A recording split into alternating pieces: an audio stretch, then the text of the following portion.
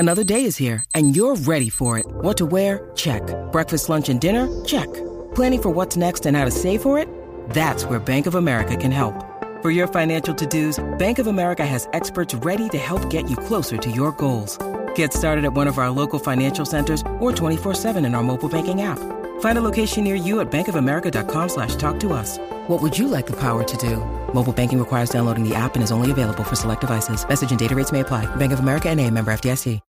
When you need mealtime inspiration, it's worth shopping Kroger, where you'll find over 30,000 mouth-watering choices that excite your inner foodie. And no matter what tasty choice you make, you'll enjoy our everyday low prices, plus extra ways to save, like digital coupons worth over $600 each week. You can also save up to $1 off per gallon at the pump with fuel points. More savings and more inspiring flavors make shopping Kroger worth it every time. Kroger, fresh for everyone. Fuel restrictions apply. The Dugout. Football Social Daily. Traditional 3 o'clock kickoffs, giant killings, kids with tinfoil trophies in the crowd. It can only mean one thing. It's FA Cup third round weekend, and there are some eye-catching ties. Man City versus Swindon, Liverpool against Shrewsbury, Cambridge taking on Newcastle United, and little old Morecambe heading to the bright lights of the Tottenham Hotspur Stadium. Welcome to The Dugout, the podcast featuring former Premier League professionals. What is it really like rocking up at a lower league ground in the FA Cup? And does the cliched magic of the Cup still exist? Or is the competition disrespected these days? We'll discuss that on today's show, as well as whether Romelu Lukaku's controversial interview this week will have changed the atmosphere in the Chelsea dressing room. Plus, with the January window now open for business, how exactly do transfers work from a player's perspective? I'm Niall McCorn, and we'll get all the answers on today's episode of The Dugout. And joining me is former Leicester and Brighton man Dean Hammond. Happy New Year, Dean. Good to have you back. Good to see you guys. Yeah, Happy New Year to you both. And we've also got ex-England and Everton player Trevor Steven here as well. I would say Happy New Year to you, Trevor, but it doesn't sound like it's been that happy. You've been suffering with the old coronavirus. Yeah, and I thought arrogantly that I'll not get it, you know, and first experience of it, I didn't enjoy it, I have to tell you. It lasted 6 or 7 days of positive testing. But New Year's here, and you know, good to see you guys and get back on track. And you're feeling better, that's the main thing. Yeah, I feel good now. Feel good. You can understand why Jurgen Klopp's tried to get these games called off then, even as an Evertonian. Evertonian. I think people get to different levels, different experiences, you know. But mine was fever, and you couldn't get anywhere near a training pitch if you were feeling like I did. And it's the sort of ongoing effect it has on you, which is probably different to everyone. You just don't know what you're going to get, and you know it's difficult situation. You know, whether you're in football or whether you're in corporate or whatever. If you're a mum and dad, or your grandma or grandfather, it's not pleasant. But anyway, we can move forward now and look forward to a better 2022. Yeah, glad to see that you're well, Trevor. And it's, of course, FA Cup third round weekend, which means the Premier League and Championship sides are inserted into the draw. And there are some interesting ties that have come out. A few potential giant killings. Some of the ones that we've picked out. Swindon against Man City, Liverpool against Shrewsbury, Newcastle against Cambridge, Tottenham against Morecambe. And then we've got some all Premier League ties as well. West Ham take on Leeds. Leicester, the current holders, of course, of the FA Cup, play Watford. And Manchester United play Aston Villa. So there are some interesting ties there, Dean. But I guess my first question is, how do you feel about the FA Cup? How did you feel about the FA Cup when you were a player? Because for me, it's such a prestigious and important competition, but it doesn't always seem like everyone feels that way about the FA Cup, at least in recent years. I think you're right now. I think it's a little bit different nowadays. I think the modern games changed it a little bit, but when I was growing up, very, very special. The old cliche, I used to play in my garden, thinking I was in the FA Cup final playing at Wembley. And that continued really into my playing days. And I love playing in the FA Cup, especially when I was working my way up through the leagues and I was playing for lower league teams. If you could get that special draw in the third round, it was brilliant. And I had some brilliant experiences in the FA Cup. So I used to really look forward to it as a player. It could give a nice distraction away from your league form if that wasn't going too well as well, and could build a bit of momentum. It could help if you weren't in the team as well. It would give you an opportunity to play if the manager rotated the squad. So as a player, I loved it and had some really good experiences with it. I had some when I was at Brighton in the Championship. We beat Newcastle, a Premier League team at the time. When I was at Southampton in League One, we beat Blackpool, who were in the Premier League at the time. Again at Brighton, we had a really good game against Arsenal and lost 2-1 at home with a late goal. And had some not so good experiences where I was at Sheffield United in League One and we went to Old Trafford and played Manchester United expecting them to put out a really weakened team. They put out a really strong team, their first team. And we actually did okay. We got to 0-0 to the 89th minute until I give a penalty away and we lost 1-0. So with a tired lunging tackle. So yeah, it was had some mixed emotions in the FA Cup, but absolutely loved it. Really, really did. And I still think it's a special competition. Yeah, me too. No newspaper clippings of that one, though, in the Hammond household, by the sounds of it. 89th minute concession of a penalty. Now, Trevor, you're someone who I'd imagine enjoys the FA Cup, seeing as you won it in 1984 with Everton. You were runner-up on a few occasions as well. What are your memories of the FA Cup and how do you feel about it? Well, as Dean said, if you go back to your childhood, and I'm going back far enough as to think that, or remember that the FA Cup final was probably one of 3 or 4 live games during a season. You used to get the odd home international games on live. Maybe a European Cup final might be on live, but apart from that, it was the FA Cup final. And there are lots of different things that have happened within the game that have made the specialness of this be quite far removed now. And it's probably finance at the end of the day. You can argue around it as much as you want, but the competition is still the competition. And I was very lucky. One of the biggest days of my life was the first FA Cup final I played in was against Watford in 1984, which was a key moment for me. Everton win the cup, and I played well, and it was a stepping stone onwards. And then I had 3 defeats in FA Cup finals, 2 to Liverpool and 1 to Man United. When you're an Everton player, losing against Liverpool is never fun, but great experiences. What I also loved about back in the day was that Wembley was seen as very much the sort of the target, the long goal to get to, whereas now you can play at Wembley in the semi-finals, for instance, and it does lessen the impact of the day as far as I'm concerned, because it was all about Wembley. It was all about playing in front of the 2 towers, or the old towers, on what was the best playing surface in the country by a country mile. So it has changed. I think it is finance. You can understand clubs have other priorities, which is about survival. It's about continuing their club's development and growth, and the money comes from the Premier League in the main. So it's understandable, but very regrettable, because as a competition, it's amazing. When I was at Burnley, and we were playing in the 3rd division back then, in the old 1, 2, 3, 4. We had a couple of games against Altrincham, for instance, and it wouldn't have been that big a giant killing if Altrincham had beat us, to be fair, but it still felt like you had that personal pride of being a professional league player, and to go to Altrincham, and we did win, albeit it was on a replay, and there was some fantastic games over my period in English football, where it did throw lesser teams together with the bigger teams. And when you're playing for the bigger teams, you've kind of got a difficulty in that you're expected to win, and the lower sides build up their game. It's a cup final for them, and it used to draw some magnificent spectacles. I go back to Newcastle United and Hereford and John Radford and things like that, which was like, goodness me, it was when the pitches were real pitches or not. So great memories. But that's changed, no doubt. Yeah, I think you're right with the finance side of things. I think you're right to pick up on that, because for me that is the main reason why the FA Cup appears to be not disrespected, I suppose, but less important maybe is a good way to put it. And interestingly, you mentioned that final that you won at Wembley in 1984. Graham Sharp was on the score sheet that day, and he's just been appointed to the Everton Board of Directors, which is an interesting development, which I'm sure we'll hear more about as the weeks progress. In terms of what it's like then, Dean, playing against a lesser or a greater opponent, for want of a better term, in the FA Cup.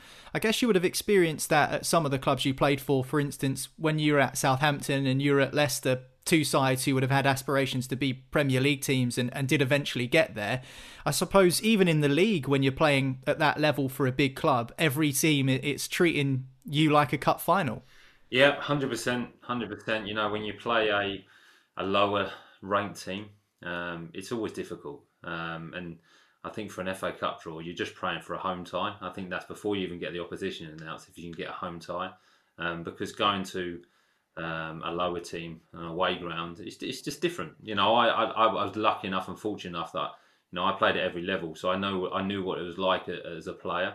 But for players that are brought up in academies and brought up playing in the Premier League, to experience that lower league ground, to experience a different type of atmosphere, different type of stadium, it's really interesting. And for when I was playing, you know, for the foreign players as well, to experience that, it's really interesting for them. So it does throw up some really interesting results, and it does become a little bit more of a leveler, which is brilliant, which I think is what the competition is all about. And that's where, you know, the magic comes of the FA Cup. So, but also, you know, when you play against the bigger teams, Trevor's right. It is your cup final. It's your day out. It's your chance to impress. And especially if you're a younger player, it gives you an opportunity to test yourself individually against players that you've seen and think, how good could I be, or how good am I? And it gives you a chance to showcase yourself as well for potentially getting a move. So I think the magic of the FA Cup is still there, but it can be difficult because if you're a bigger team and you're playing against a lower league, you just want to get through it and not get injured and get the result. And it doesn't quite work like that, especially on a cold day, on a rainy day, especially, you know, the third round's always in January where it's cold, windy, it's muddy, the pitches are not as good, and it does become difficult. But I think that's why it's so entertaining. I'm quite interested in the point you mentioned about playing at every level, you know, all four professional divisions. I mean, not say all four, but even the conference is a professional league now, really.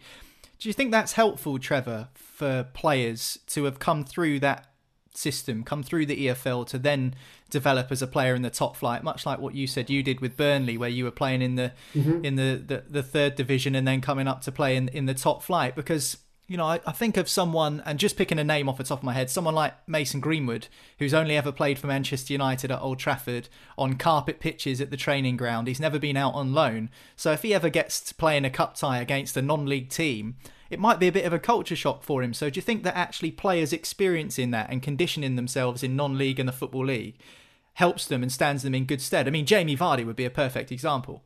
Yeah, Harry Kane's done it. You know, David Beckham did it. He was at Preston on loan, and in my situation, I've found, and one of the reasons why I went to Burnley in the first instance, apart from I just loved the whole history of the club and I love the people within it.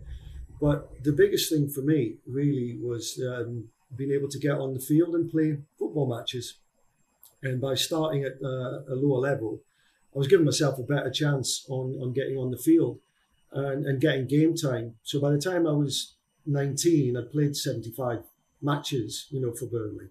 And so that was a breeding ground. You know, it was a learning curve in difficult conditions, difficult pitches, physical football, and you do have to sink or swim.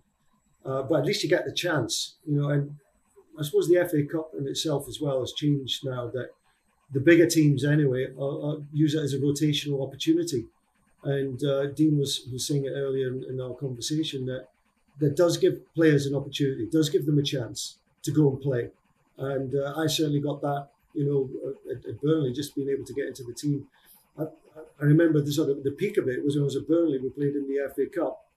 I think it'd be 1982. Yeah, it'd be 1981, 82, playing against Tottenham. Away at Tottenham when they had Hoddle and Archibald and Ray Clements and Steve Perryman and Osvaldo Ardiles and people like that. And we went to White Hart Lane, Burnley, and won 4-1 in the last 16. And that was a typical smash and grab opportunity that sometimes the FA Cup throws up. Was that due to absence of fear, though? Because you were the team that weren't expected to win. So I guess you had no fear of losing, because you probably went into the game thinking, well, we're probably going to get smashed anyway, so it doesn't really matter. They took us lightly. They took us lightly. I mean, you just looked around their dressing room and it was full of internationally recognised footballers, and ours was certainly the opposite. And we turned them over in good fashion as well. So it's great to be able to have those experiences in the lower leagues and challenge yourself when you do get the opportunity to go to a Tottenham or a Liverpool or something like that. And the pressure is definitely off you, and you maybe get yourself on a little run. And I did that with Burnley a couple of times. But overall, for me as a player, great experiences to have. Just finally then, before we move on, Dean, you didn't win the FA Cup, but you did win the EFL trophy. You won the Championship when you were at Leicester. So what's that feeling like when you get your hands on the trophy and it's being passed around along the line and the champagne corks are out and the fireworks are going?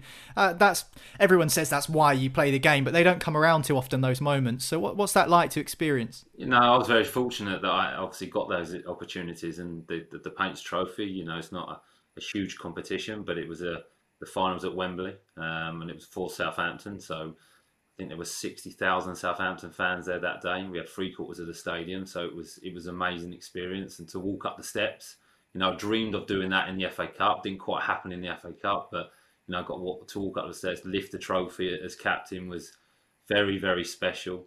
And obviously winning the Championship with Leicester, had a few promotions as well, but they're the memories. That's what you really remember.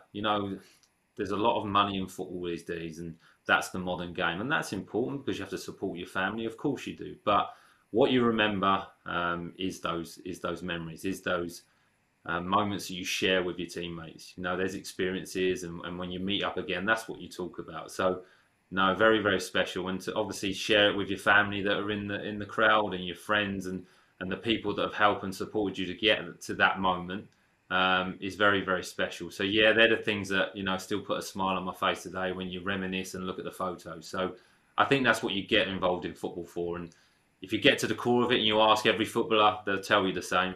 And that's what really brings you joy, in my opinion. Do you know the difference between league matches and cup games? I mean, there's an absolute distinct difference and a different feel about it because it is.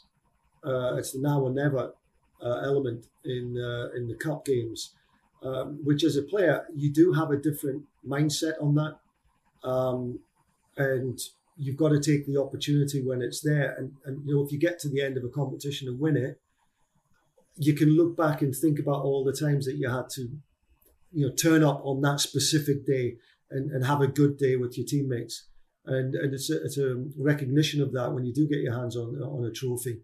Whereas the league campaign is the marathon, whereas the cup is more of that turning up and doing that 100 meters as fast as you can on any given day. So yeah, it's a different approach from the professional side. It's the atmosphere as well, isn't it? It's the atmosphere with the crowds as well, because you think an FA Cup game, the away allocation is more as well for the away supporters, which improves the atmosphere. I remember we played Portsmouth when I was at Southampton in the FA Cup, and we were in League One at the time, and Portsmouth were in the Premier League, and that was, that game's intense anyway, but that was a brilliant atmosphere, and I think we lost 3-0 that day at St Mary's, but it was a brilliant atmosphere. 4-1, Dean. So it's the crowd. It's the crowd that bring it on as well. I'm glad you brought that up because I wasn't going to do it, but I'm glad you did. Yeah, it was 4-1, and we got to the final and lost to Chelsea. It was 3-0 in my mind. Done yourself discredit. I think Ricky Lambert scored actually, and David James made some big saves that day. But yeah, that's what it's all about. The FA Cup. Looking back, reminiscing, and who will come out on top this weekend. Some really interesting third round ties. Fergal will be back on Sunday's podcast looking back at some of those big results in the FA Cup, so make sure you hit subscribe, and that way you won't miss that one. We're going to move on next after this break. We're going to be talking about Romelu Lukaku, that controversial interview. What do Dean and Trevor make of what he said, and how will it have impacted the Chelsea dressing room? We'll do it next after this. Football's Social Daily. Subscribe to the podcast now so you never miss an episode. Football's Social Daily. Find more great sport at sport-social.co.uk. Welcome back. This is The Dugout. Thanks for joining us on the podcast. Former Premier League players Trevor Steven and Dean Hammond are with me, and I want to talk about Romelu Lukaku. He's dominated our podcast this week. He's dominated the headlines, the back pages in particular, of the British press because of an interview he gave to Sky Italia, suggesting that he didn't really want to leave Inter Milan and that he wasn't enjoying himself at Chelsea. This comes just a few months after the Blues paid £95 million for his services.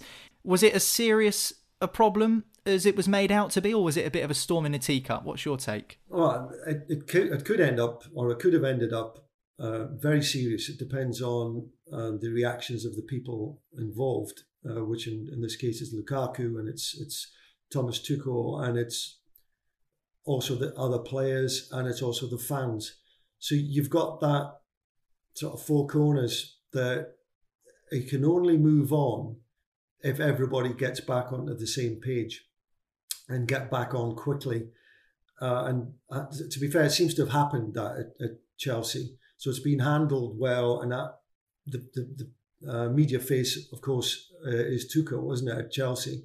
So he was quite clear about, he never sort of puts in words and stuff that the media can play with. It's very direct, it's sort of very Germanic in many ways. So he doesn't wax lyrical about situations. And he made it very, very clear that it will, we will deal with this internally, and that's about as much as I'm going to say on it. Of course, he wasn't happy. It's still, to me, in the modern world, and we've seen it for years in this world of sports media, and particularly football media, that the players still think they can do interviews and take off the guard, take off the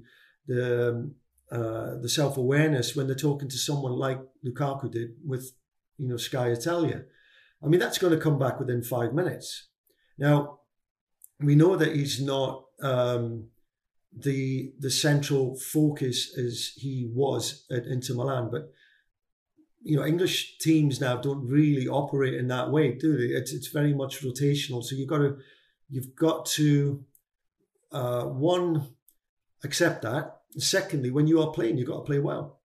And, Lukaku, although he started, very well, the season was young, but when it settled down, got a little knock here and there, and didn't slot back in and assume the role that he thought he was entitled to. And so his reaction for me was childlike, really. If you have a grievance or you're upset about something, you go and talk to your manager internally. And the last thing you do is go and feed the media, because that is only going to end up in confusion and animosity, and a situation, particularly with Lukaku, that this guy's only been in the door 4 months, and that's a lot of money. You talked about 95 million, and he's not really happy to be there, he'd rather be in Italy. He seems to have U-turned, and I think everybody's allowed to do that, but we joked earlier this week, Trevor, it was like that apology video. It was like a hostage video. It's like, you could imagine Roman Abramovich behind the camera with a shotgun and a grizzly bear saying, "Say sorry, please." Yeah, that's very true. And people are not daft. Fans are not daft. What he has to do is talking on the field, but then he's got to get on the field by impressing Thomas Tuchel with his attitude and training, his reintegration and relationships with the squad. And things will move along merrily. You should have scored against Tottenham, shouldn't you? In the Carabao Cup. If that had gone in, I would suppose that would have made things a little bit more easy to forget. But he needs to score. He needs to score soon. If he doesn't, this is going to linger a little bit, and everyone's going to be looking at: is he selected? Is he not selected? How does he look on the bench? Is he got his head down? Is he not really focusing? All of these questions are going to raise their heads. Yeah, he's really got to toe the line now, hasn't he? Because he's made a rod for his own back with the comments that he's made. And I'm glad you picked up on Tuchel, because I think he's dealt with it pretty well. I think he's nipped it in the bud. Considering the position that Lukaku put his manager in, he almost threw him under the bus, Dean. And that's not something you want to do. But I guess it's a bit of a catch-22 that, Chelsea, they needed to punish Lukaku for what he said, and they left him out against Liverpool, one of the biggest games of the season. But at the same time, they need him, and Thomas Tuchel knows that he needs him, and I think Lukaku probably knows that he's required by the manager. So it's almost a real tricky situation for Chelsea to get themselves out of. I think they've dealt with it pretty well, but What do you think the reaction would have been like in the dressing room? And if you were a player at Chelsea now and you saw all of this going on, would it be something you paid much attention to, or you just kind of leave Lukaku and the boss to sort it out? Interesting one, really interesting, because I think how I reacted to it as a player and how I reacted now would be very different. I think the game's changed in terms of the personalities within dressing rooms. And I think I listened to an interview, I can't think what it was about, but they made a really important comment that, dressing rooms is not all about players loving each other and being best friends, but there needs to be respect there. You need to respect each other for how you are as professionals, how you perform and how you treat each other. So I think there would have been a little bit of discontent within for the interview, but I don't think it would cause too many problems. I really don't, because I think players would have more made a joke out of it, if I'm honest, in the modern day. I think the manager's dealt with it brilliantly. I think he's been fantastic. He's just dismissed it really and just said, look, the club will deal with it. It's an issue. I don't like it, but I'll deal with it. And it's between me and the player, which I think is brilliant. And he's made a statement on it straight away. And I think you can see it didn't affect the players too much, because the performance against Liverpool it's one of the best games that I've seen in years when they drew 2-2. So, and then they've gone on to beat Tottenham, so they've reacted really well. I just think it's one of those situations where Chelsea will be really disappointed, because I don't think, I assume they didn't sanction the interview. So I think as though Tuchel would be disappointed, because as a manager of the football club, it looks as though he can't control one of his players, which is important as a manager.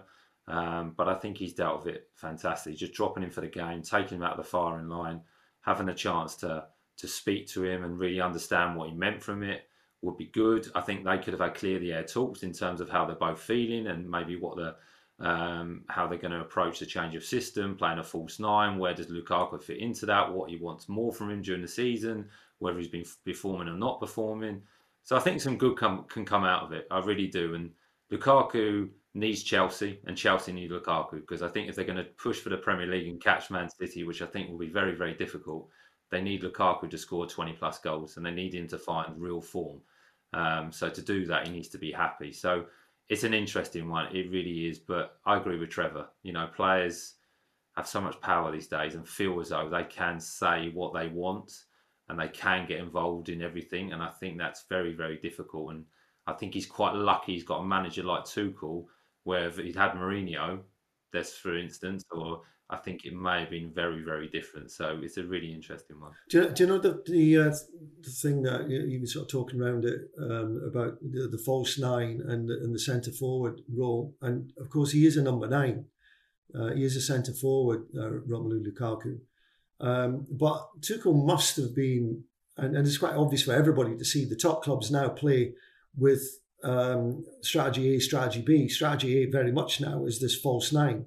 And strategy B is more of the traditional way that, if you look at Harry Kane, he's tried to do the false nine, but Conte wants him up front more as a central player up front, and Lukaku cannot play the false nine. He can't. He's more one-dimensional in the way that he plays compared to a floating group of players who are rotating in their positions. And I just wonder how he's not understood that, or has there been a failure to communicate properly? Lukaku, to be fair to him, in Italy was magnificent, playing in a league that's relatively made for his style of centre forward. Coming to the Premier League, it's more, let's say, there's more variety of the way that teams are playing compared to Italy. But surely he must have known that as he came into the dressing room at Stamford Bridge, that it's not always going to be about Romelu Lukaku, because that is not how it works anymore. Not in the UK, certainly not in England. Well, we said this on the show earlier this week. It's not like he hasn't scored goals. I mean, he came in at the start of the season, and I remember him scoring a good goal against Arsenal, and everyone was like, okay, well, Lukaku's back, he's here. And then he played in a Champions League game, which, according to reports, he demanded to play against Malmö, who are a Swedish team who Chelsea really should have beaten with or without Lukaku, and gets a kick on the ankle, and he's out injured for 6 weeks. So he misses kind of pretty much the whole of November and most of December. He comes back into the Chelsea fold, doesn't get put into the starting lineup straight away, understandably so because he's just coming back from an injury. And then when he does get brought on at half-time against Aston Villa, he completely bulldozes his way through the Villa defence, wins a penalty, scores a goal after shrugging off Tyrone Mings with a header. So it's not like he's been completely, massively bang out of form. So some of his comments just confused me, really, with what he said. It's an ego, but it's an ego thing, though, isn't it? You know, that these big players find it difficult to just be like one of the others, right? And in a rotation system, you're just one of the number, and you will be used accordingly to at the discretion of the coach. But I think some really find that a difficult pill to swallow. And I think you can see, like, Ronaldo would be in there, you know, and Lukaku's obviously shown that he's got a tendency to throw the dummies and the toys out the pram. So it's about a little bit of humility, I think, from these players, which will make the situation a little bit more stable, a bit more positive. And they need to look at themselves, I think. Yeah, I agree with you. I definitely think that Lukaku needs to score to kind of to shrug that off, really. They've got Chesterfield in the third round of the FA Cup on Saturday, so I think they should probably be all right, and maybe Lukaku might be in line for a couple on that. What if he doesn't play? What if he doesn't get picked? He's not in the squad against Chesterfield. Don't open that can of worms. We'll have to do another podcast. Oh no, let's not go there. There'll be another interview. We'll get him on the show, see what he says. Time to move on now. We're going to talk about January transfers. We'll have a quick break first, but Newcastle United have signed Kieran Trippier. Is it a real statement signing from the Toon? We'll do it next after this. Football's Social Daily. Find more great sport at sport-social.co.uk.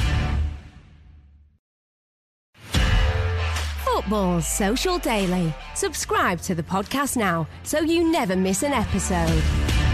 Welcome back. This is the final part of the Dugout for today. I'm Niall. I've got former Brighton man Dean Hammond and former Everton player Trevor Steven with me on today's show. And the January transfer window is officially open. We are now a week into the window and there have been some signings already. Everton have brought in a couple of players, one from Ukraine and one from Rangers respectively. Wolves have made signings.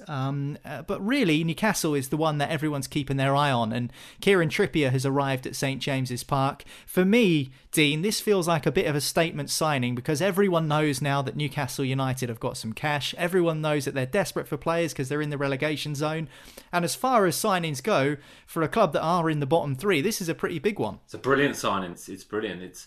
It comes with very little risk, really, if you look at it. I think Trippier's playing at Atletico Madrid. They won the title last year. He's been in the England squad. He's played in the Premier League before. He's only 31, so he's still at a good age. So I think it's a really, really clever signing. From everything I hear, he's a good character as well. He can bring some leadership to the group and some experience which is needed.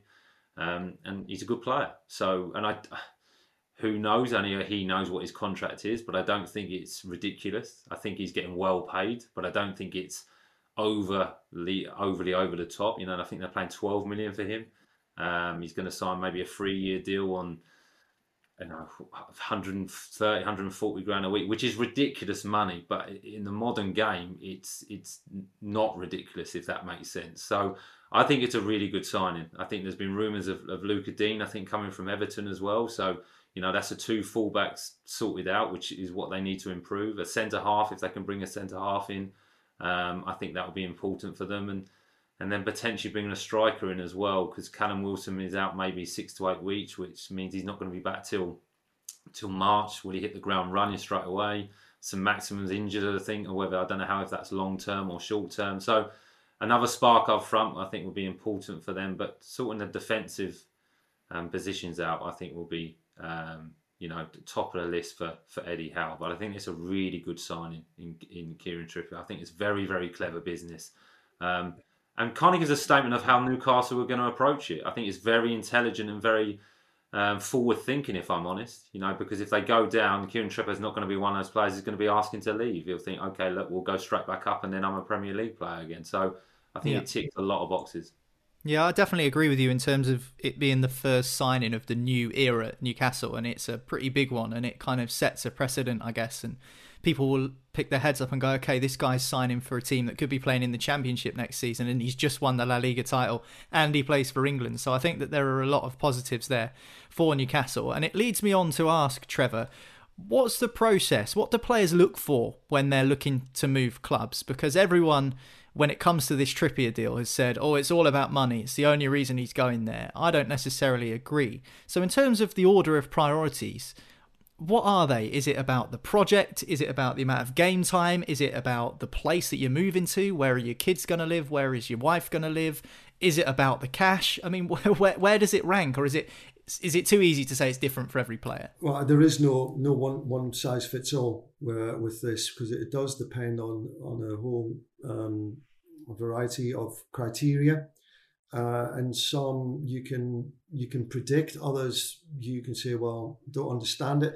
And just as an example, let's look at Gareth Bale, right, at Real Madrid. Gareth is someone who hasn't prioritised football as the majority of professionals would do in the recent years. He's looked to stay where he is at Real Madrid, knowing that he's not going to play very much. I know he's been injured, quite frequently. He does come back to Tottenham on loan, but in the primary sort of thoughts in his head are, I've got a short career, and this is what I'm going to do. I'm going to get the money that's coming my way, and if I play, I play, and if I don't, I don't. And that's one player's way of looking at it. But then you've got another set of players who just want to be happy in themselves, and they may not be happy in the club that they're at. They may not be playing. That doesn't mean to say they've made it difficult for management, etc. But they need a change. And again, that is depending on the player's ambition and how he wants to feel happy about himself, his family, and his footballing career. As a personal example, I went from Glasgow Rangers to Marseille, and at Marseille I was paid a fortune at Marseille, but they wanted to change 2 or 3 players, and I didn't argue to go back to Glasgow Rangers, which was still being paid nicely, but nowhere near where I was on at Marseille. But I chose not to chase the money and stick around and hang around in Marseille and be like a bad smell in the corner of the dressing room. I wanted to go and I wanted to play. I wanted to see what I can achieve in the footballing sense. Back at Rangers, and that's what I chose. And then you've also got people who are pushed out the door, who may want to stay at a football club, but the manager is telling you that you're surplus to requirements, and you don't want to go, but you have to go. And that's a difficult one, because a lot of players end up at clubs that are not going to progress them, and they're not going to feel this is the next step and stage for me. And that's the sort of stage 3. Whereas Trippier, I think, is as Dean alluded to, perfect in every sense of the word. He's a brilliant leader, communicator, right age, great experience, done the league, sees the bigger picture. He could be at Newcastle United and earn a fortune for the next 5 or 6 years. So it fits for him. But that's not to say it fits for everybody. But what I would say is that, going mid-season to a new team, that is not an easy challenge for a footballer, because it's about you're leaving your family potentially, you're living in a hotel, you've got to make an impact because the fans are looking at you, and you've got to hit the ground running. And this is why the Trippier signing, I think, has been a masterstroke as far as Newcastle are concerned. Yeah, and you had COVID into that mix as well, Trevor, because, I mean, look at Ferran Torres, who's just gone to Barcelona, who said, I never really got to experience life in Manchester. And I think of 2 Chelsea players, Werner and Havertz, who made a move to Chelsea, moved to London, and London was a ghost town for a large period of the time that they were first trying to settle in. It must be tough coming from another country and doing that. And you mentioned your move to Marseille. You've played for a few different clubs as well, Dean. What's that process like when you find out that someone wants you or you want to move clubs? Is it a case of, I need to get in touch with my agent and say, I want to move, or your agent rings you up and it's unexpected. Is there any blueprint for that? How does it generally work when a transfer's close? There's no huge blueprint for it as well, because I think if I look at the moves that I had, some of them came through my agent, but some came through football contacts, previous players I played with that were now coaches or at a team, assistant managers or managers that I'd worked with previously, that you still stayed in contact with, would speak to you direct and just kind of ask the question before making a formal bid or looking into it in more detail. So I think it can happen a number of ways. But it does eventually go through the agent. They go through the formalities and the details, agreeing the fee, agreeing your wages, the structure, the length of your contract. So you do need representation for that, definitely. And it, like Trevor said, it depends if you want to leave or not, and whether the club wants to get rid of you or not. And, you know, I've been at clubs where I was really happy, you know, back-to-back promotions at Southampton, didn't want to leave, was about to fulfil my dream of playing in the Premier League. And then was informed that I could leave if I wanted to, and another club had come in for me, and the club were willing to allow me to leave. So that was disappointing. So how do you come to terms with that then, Dean? I mean, obviously you're settled, you're a man of the South Coast, and someone says to you, I guess it might have been unexpected, I don't know what the situation was, but someone just says to you, okay, you're leaving, and it's almost like you didn't really have much choice or much say. Is that a fair comment to make, or...? We always have a choice, and it goes back to what Trevor's point. It depends what you want as a footballer. I always wanted to play. So, you know, I wanted to play football, and I wanted to be playing in front of crowds and playing first team football. So for me, but that did come out of the blue a little bit. But I think Trevor would tell you do sense it a little bit.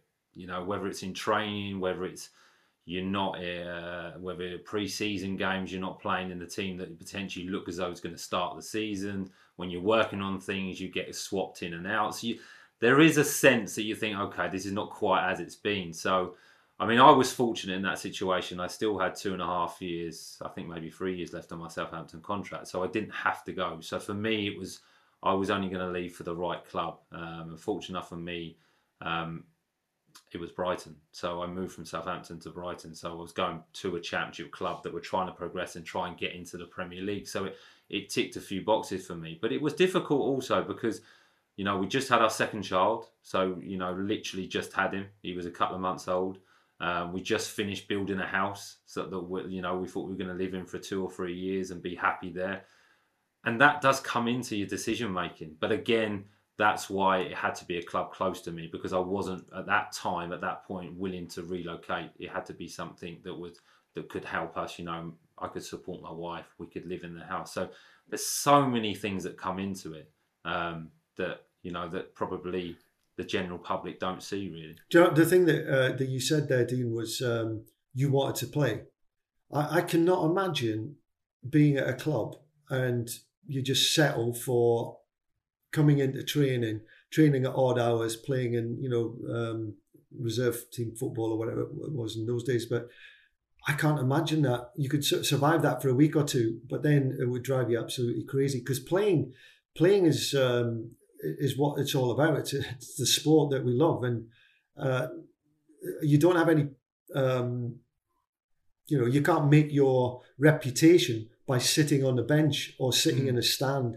I mean, to me, that would be soul destroying, demoralising. It doesn't matter how many goals you score in training, does it? No, it doesn't. It doesn't. It's that demoralising thing that I think you must not, as a player, allow that to happen, because sometimes you'll never get back. You know, you've got to keep fighting the fight, and you've got to keep wanting to play. And that's the healthy way of approaching a career. The minute that money becomes, takes over as the key priority, then, in the longer term and the long run, that won't work for you. Yeah, it's really interesting to hear both of you speak about transfers, and not so much how they work, but what you have to go through. Because I think, just finally on this one, Dean, what you said about thinking about moving, and you've just had a kid and you want to support your wife, and you've just finished building a house. These are all things that people from the outside looking in don't really see. And, in terms of footballers, we know that they're well remunerated for the job that they do. And people say that there are certain kind of perks and downfalls of the job that come with that. But it's small things like that, particularly down in the lower leagues, where players are sometimes having to move from one end of the country to the other in order to keep their career going. Do you think sometimes that's overlooked by sort of general football fans. They think, why doesn't this player just get up and go? Why doesn't this player just leave? I mean, a name I can think of off the top of my head is someone like Phil Jones, who hasn't played a Premier League game until recently for something like 700 odd days. And he's had a torrid time with injury. He's had a load of abuse as well. And, maybe he's thinking, I don't want to get up and leave. I want to prove that I'm still good enough to play for this club. So do you think that there's an element of that? There's an argument for that. And I kind of have got a lot of respect for players in some respect like that can really believe that they're going to get back into the team. And there's nothing wrong with that as well. And I think it's even harder in the modern day because of social media. Everyone has access to you. Everyone has an opinion on you. Everyone feels as though they understand what your life's really like and they know better than you do. And as a player, it's difficult to react to that. And we've just spoke about Lukaku being open and honest with his interview, but then criticised him for doing it because you can't really do that. But sometimes you want to do that as a player because there's so many things that potentially people don't know about how you're feeling. You're settled. I remember the first time that I left, and I only left to go to Brighton to Colchester. So I'm going from Sussex to Essex, which is a 2-hour drive. So it's nowhere. But I was young. I left my family. I left my girlfriend, who, at the time. And I stayed in a hotel. I wasn't eating right. I actually signed for Colchester when I was injured and suspended. So it was very hard to actually settle into the dressing room because you want to prove yourself to the players. And players in that dressing room are looking at you at the lower leagues going, well, I've got to pay my mortgage, so I want my appearance bonus. I want my bonus, so you're going to come in and take my place, and you need to prove yourself to me and to the group. And if you can't do that, it's difficult. And then when you get your opportunity, you have to be ready. There's so many factors. It is difficult. It is difficult, but that's part and parcel of football. You cope with that as a footballer, but I would always be someone that wanted to play. The thing that you've again touched on there is that in our day of playing, money wasn't really an issue. It was never a talking point in a dressing room, and it was never. Nobody was ever comfortable enough to not have that desire to get in the starting 11 because it did matter. Appearance money did matter. Winning a game did matter. Whereas now it doesn't matter. To the personal finances of any footballer in any dressing room. In the majority of the top 2 leagues in England, it doesn't really matter that much. Whereas it was about, fulfilling your ambitions in your career, but also the support system that you've had to, built around you, and you are the main part of that support system as well. And that's about, paying the bills. So it doesn't. You don't have to go that far back to see that football was like that. It certainly was like that when I was playing for the majority of my career. It has changed over time, but money has distorted the sort of culture in dressing rooms, I think, and the social media that goes along with that. Again, when everybody's a brand, all of a sudden, that's another distortion of what we see as old traditional 11 against 11 football. Really interesting discussion. Dean, Trevor, great to have you on the Dugout this week. Fascinating to hear your thoughts. Don't forget, if you hit subscribe, that way you won't miss an episode of this show again. We are the only podcast with a new episode every single day of the Premier League season, keeping you up to date with all the latest news, whether that be transfers or all the other goings on in the top flight. So make sure you do that, and we'll catch you next time here on Sports Social. Football's Social Daily. Find more great sport at sport-social.co.uk.